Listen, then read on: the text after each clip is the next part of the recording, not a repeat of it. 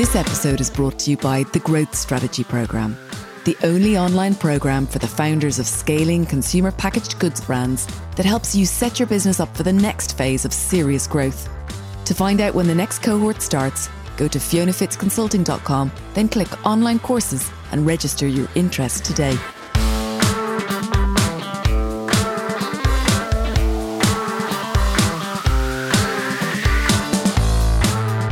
Welcome to Brand Growth Heroes, the podcast that explores how insurgent brands in consumer goods categories are driving transformational growth.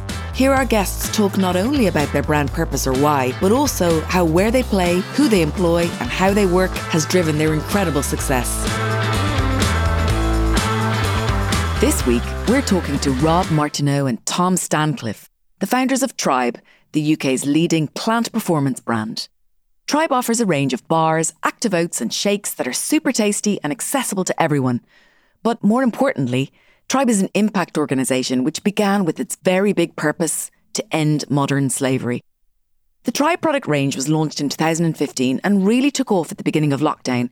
With the brand doubling in size, it's now about to hit 6 million in retail sales value at the end of this year. Tribe really is more than a brand. It's an ecosystem that includes their food business, their foundation, the Tribe Freedom Foundation, and the active community they've built since their very first Run for Love in 2013, which was the start of the Tribe journey. Already a cross-category brand, I think Tribe has all the makings of a future mega brand. This is one to watch. Rob Martineau and Tom Stancliffe of Tribe Nutrition, welcome to Brand Growth Heroes. Thank you so much for joining us today. It's great to be here. It's amazing to be here. Thanks so much for having us. We're huge fans of the podcast, so it's great to be on.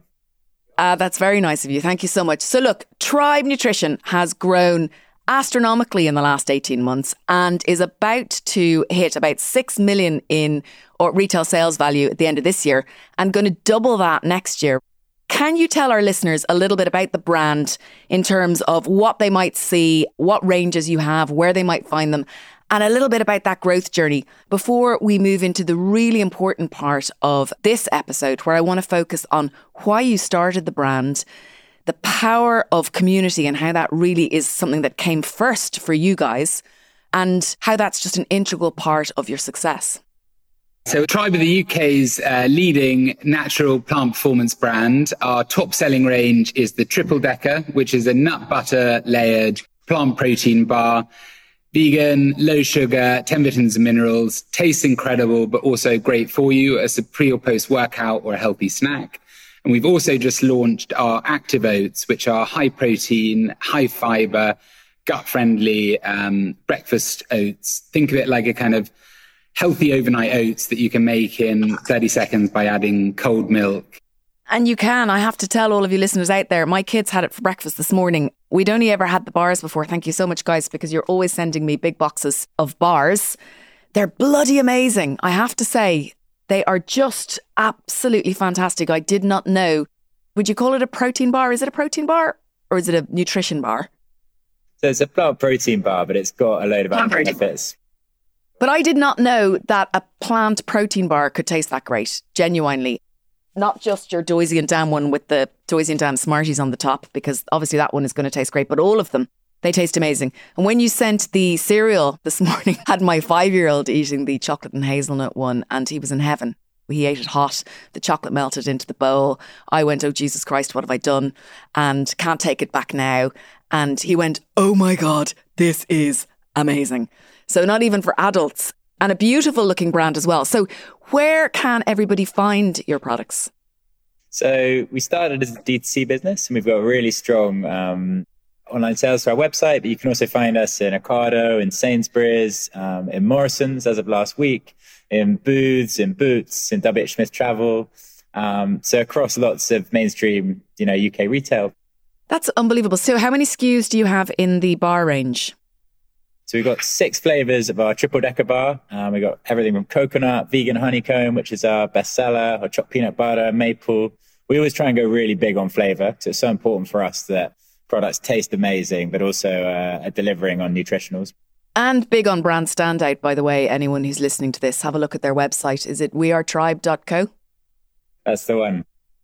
Fabulous, really beautiful brand aesthetic. I love the standout colours. It looks really indulgent. It's really appealing to me. So how did you get that much distribution in such a short period of time?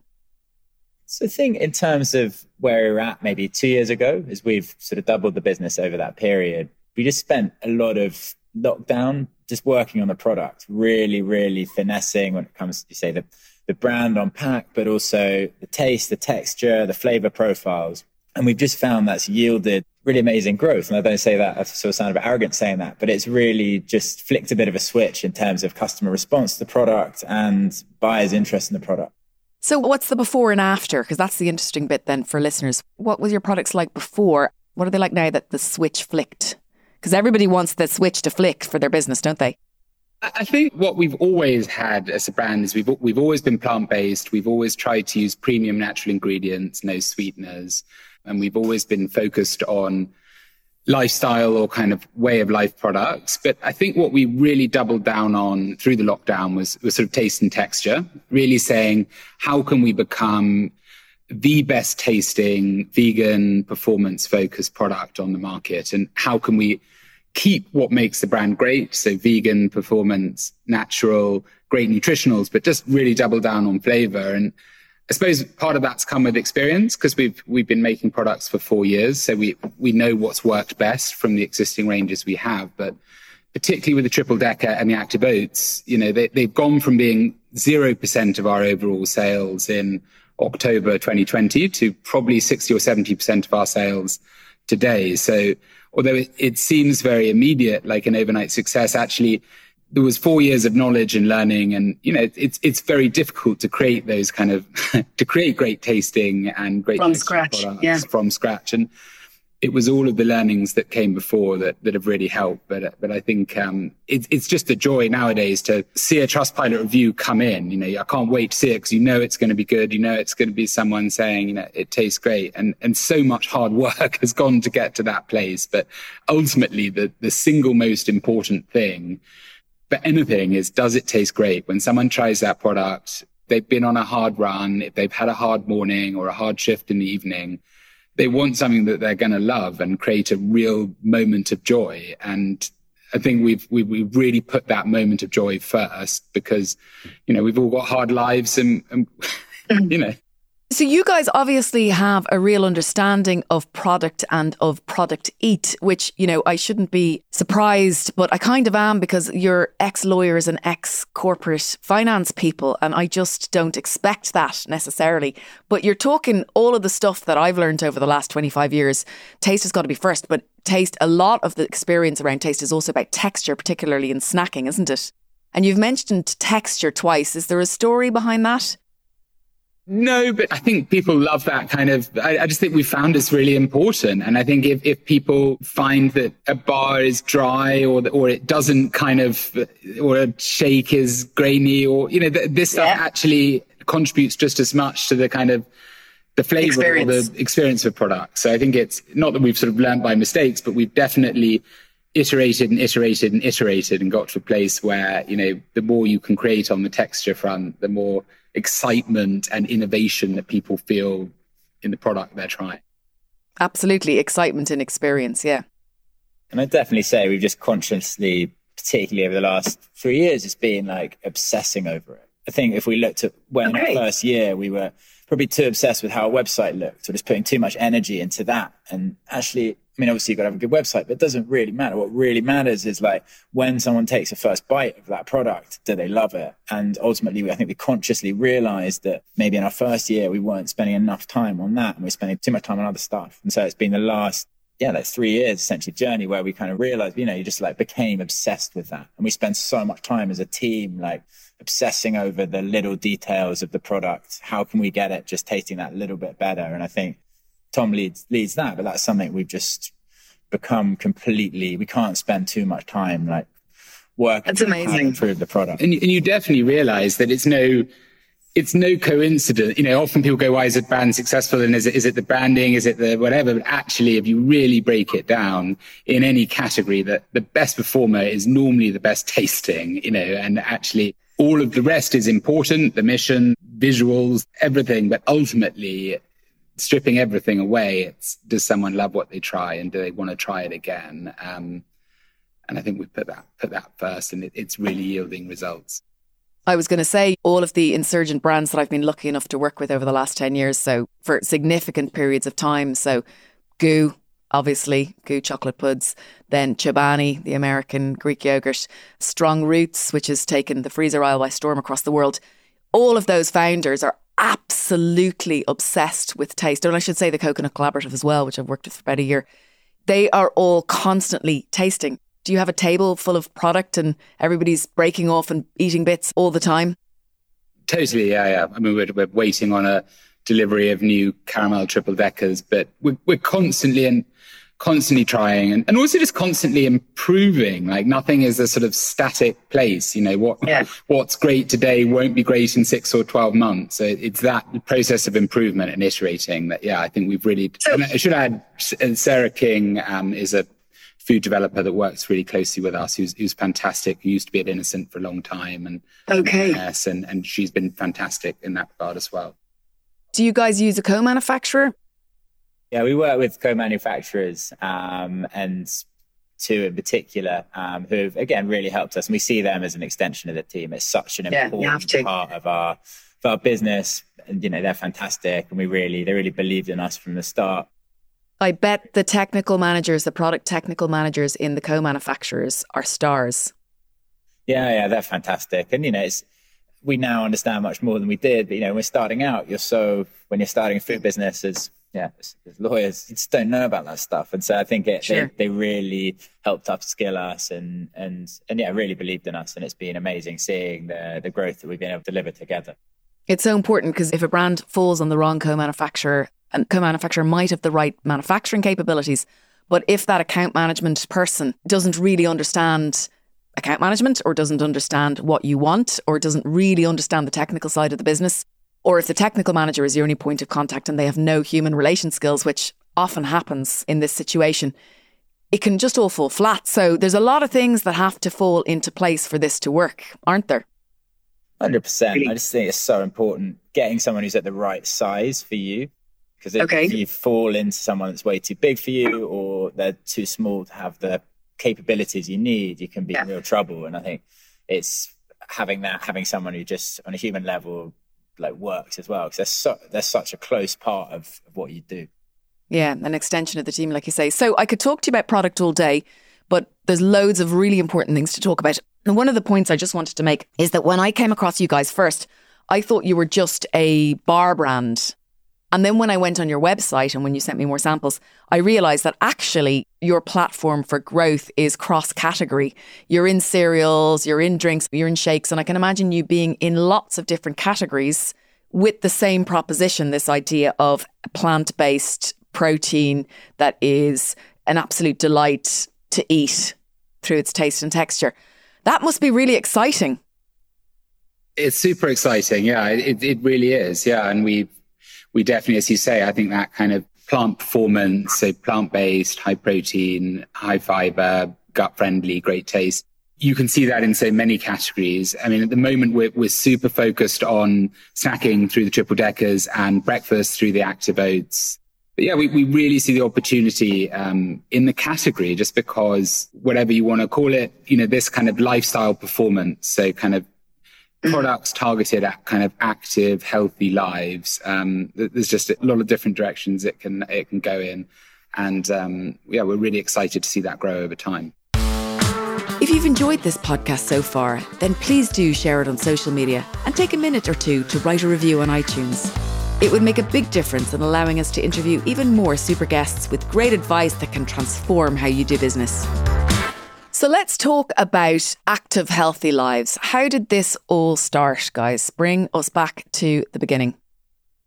So Tribe started, myself, Tom and Guy were basically 3 old mates, and we were working in jobs in the city, so in big offices, and running increasingly became, I guess, a big part of our lives. We were looking for something to escape, I suppose, the drudgery of our office lives, to get out in nature. And we began taking on bigger and bigger running challenges. And Tribe kind of grew out of that, specifically out of an amazing project called Run for Love, which basically began as an idea to try and run 1,000 miles in 30 days. So it started as this kind of physical challenge or adventure, but it quite quickly morphed into something much bigger, which would change all our lives. We wanted to run for a cause, and we met this amazing charity who were looking to build the first home in the UK that provided dedicated care to the victims of child trafficking. And they had this amazing vision. They needed a certain amount of money to make it possible. We quickly realized with just 3 of us that we would never be able to raise that amount. And that was the kind of a real inflection point in terms of the creation of Tribe, as it grew from being a run for just 3 of us into this kind of Forrest Gump tribe of runners. As we published our route online, we sent it out, got picked up by some media, and all of these runners from all over the world came to join and be part of that journey. Unbelievable. Now, when you say you published your route online, earlier on you told me that actually you built a nice website. That's right. So you took this seriously from day one, right? Definitely, yeah. We wanted to make it an amazing, once in a lifetime project. We wanted to make something we'd always be proud of, and published our route. It was in 2013, so it was just at the start of kind of influencers. And I remember got 4 or 5 bloggers picked it up, and then the Evening Standard. So it was really the time where things could move really quickly. We just went from 3 runners to 250 in the space of a few weeks. So where did you run from and to? The run started in Odessa in Ukraine, and it went across 9 countries of Eastern Europe, finishing in Dubrovnik on the coast of the Adriatic in Croatia. And how long did that take you? So it was about 30 days. Yeah, you said that at the beginning, sorry. So for 30 days you ran, 39 marathons, and people joined you for parts of that journey. And how much money did you raise? So collectively, I think the group raised about £300,000 for charity. And it was one of those projects that just took on its own momentum. It was a really amazing thing to be part of. But even while it was happening, I don't think I fully had taken stock of how fortunate or how exciting in a sense it was. It was just like building in this way that I just never realistically thought it could be possible. And the money you raised was able to help this charity that was helping re-establish victims or rehabilitate victims of childhood slavery? Exactly, yeah. It was to set up the first home for trafficked children in the UK. That's amazing. And did it do that? Did it go on to do that? Yes, it did, yeah. So how did it evolve then? So that was the first kind of community event. How did you bring the community along with you, and what happened next? And how did the product side of things eventually evolve?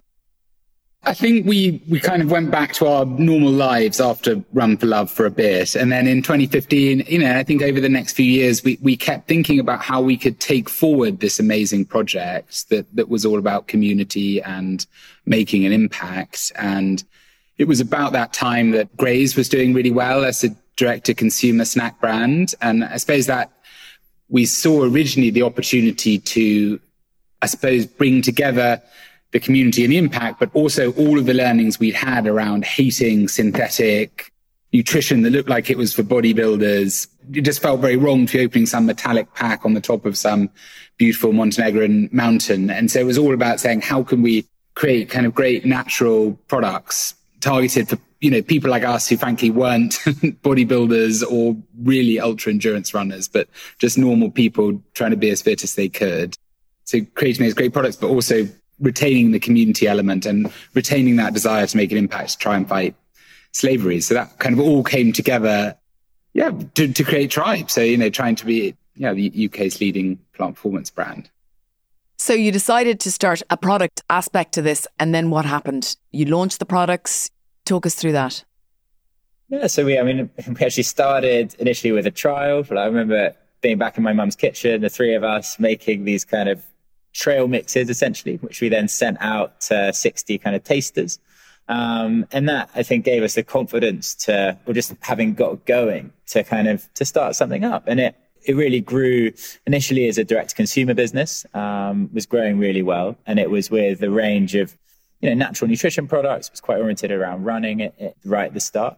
And there were kind of 3 elements there that are still there today. Essentially, there was great natural nutrition products, the first thing. Second thing was events and community. So putting on physical events where people from Tribe could come together and run, bike, do yoga. And then the third thing is purpose, which now is the Tribe Freedom Foundation, so a separate charity that sits alongside Tribe. But it's a kind of ecosystem.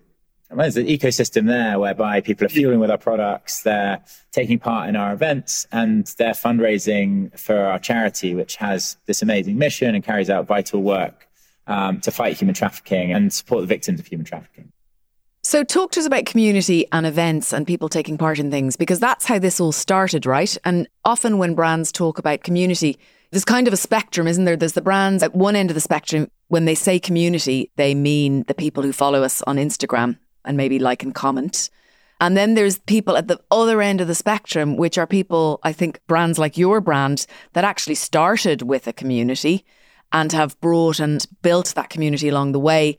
And the activities that the community is involved with have grown and strengthened as well as the number of people. It's not just a nice to have.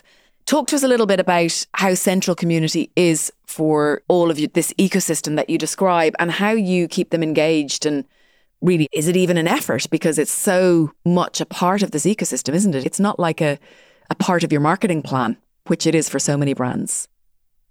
No, I think you're totally right, Fiona. I think for us, community is genuinely the most important thing at Tribe, whether that's people coming to the events that we do, whether that's, something like 10,000 people contributed to the MPB process for the Active Oats, or, probably tens of thousands of people helped raise the £1 million for the foundation. And I think, to be honest, you don't think of it as marketing because ultimately so many of those events, 90% plus, we were at them because, that's what we love doing. We love going running, we love going cycling, we love bake-offs, whatever it is. And you love raising money to end modern slavery, right?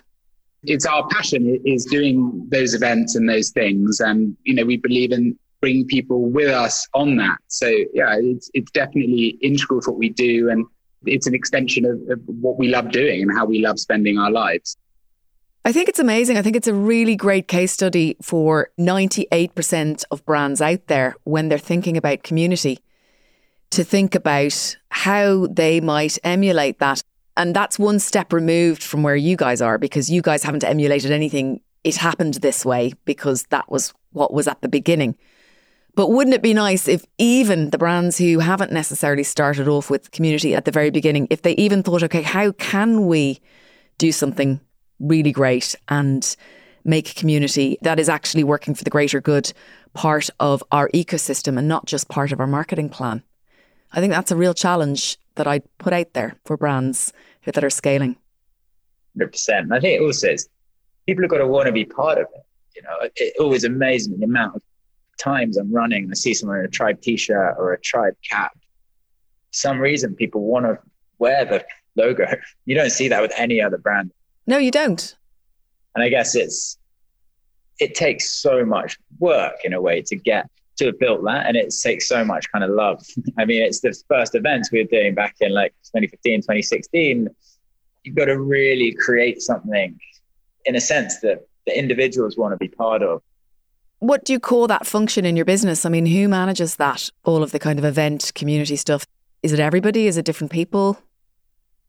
Yeah, I mean, I would genuinely say it's a kind of cross-team effort. We've got this event next year, Run for Love 4 in Croatia, which is a 260-kilometer ultra run over a week that literally the whole team is coming on. So I would say of all of the areas of the whole business that we don't really, it's not kind of content marketing or I don't know what it would be.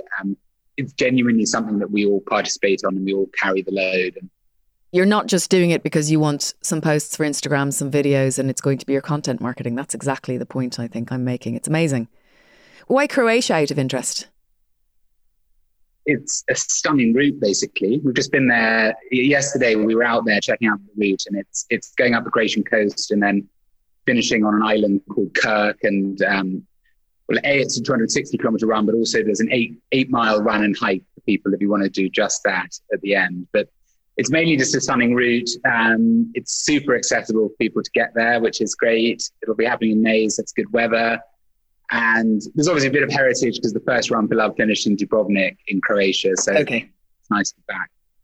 Talk to us about Foodies Fighting Slavery, which is something that you are going to be launching shortly. Well, yeah, this is a really exciting project that the Foundation is working on in partnership with the UK Anti-Slavery Commissioner and 2 anti-slavery charities called Stronger Together and Stop the Traffic.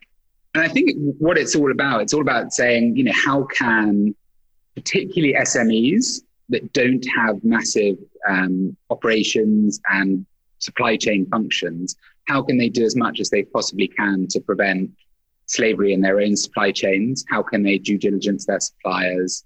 And it's definitely hold our own hands up, something that we want to be as good as we can possibly be. And we're obviously super involved in fundraising in this space, but we want to learn ourselves what is absolute best practice and how can all SMEs really share best practice in terms of their own supply chains. And particularly, I suppose, if you have got a whole load of suppliers in your supply chain. Nowadays, lots of the scaling businesses are really sales and marketing commercial offices, and they've got co-manufacturers in different countries, and they've got supply packaging from China or from wherever it is. And it must be very difficult or daunting if you're the founder of such a company to think, how do I start picking all that apart to make sure that there is no problem, ethical problems in my own supply chain? I think that's totally right. And it's all about saying, as we've seen in areas where there has been really good practice in FMCG, whether it's Tony's or Hotel Chocolat or other green and blacks, where actually people have kind of really blazed a trail. There's such an opportunity for SMEs to blaze that trail and to drive best practice. And yeah, the project is basically all about saying, let's work out what best practice is and how can we share it? Because in a sense, we've all, coming back to the impact point, consumer food and drink brands have a massive platform for driving change. And I think particularly in this area of ethical trading and supply chain, I think there's so much improvement that can be made. And we want to explore that ourselves, and then we want to share the learnings with others. That's wonderful. That really is wonderful. Maybe we can catch up with you in a year or so and you can let us know how you're doing with that, because I'm sure so many brands listening to this will want to learn from the organisation and your learnings. Definitely, yeah, we'd love that. So look, let's wrap up by talking about where growth is going to come from over the next year, because your aim is to double your retail sales value to 12 million. Where's that growth going to come from? Both from a channel perspective, but also in terms of how you're going to drive people to buy your products. The push and the pull.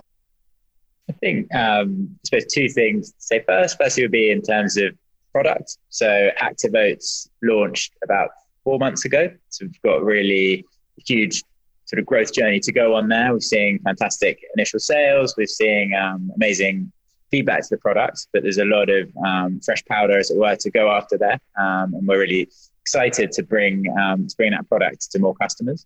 I think the second thing is growth within existing channels. So our e-commerce business doubled in size. So on track to double in size this year. And we think we can do the same again next year alongside channels like Amazon, Ocado, and within Sainsbury's.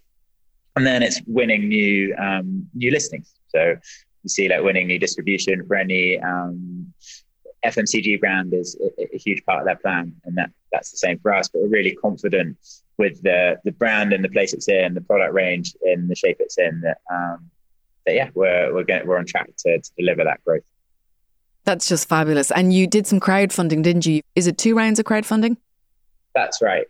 So we've done, our last crowdfund was in May 2019. And it's a really important part of the brand that essentially our customers own part of the business, and they're huge brand advocates. And it really ties well with, Tribe and our ethos. And we're really grateful for their support. And some of the money that you raised, of course, will be helping you to drive the growth that you have just described. Well, look, guys, I'm absolutely delighted to meet you and to learn more about what's behind Tribe. It's really inspiring. I think there's a real challenge out there for brands, like I said, to think about how their purpose and the community that they're building is not just part of their marketing plan, but actually it's central to the ecosystem that they're building.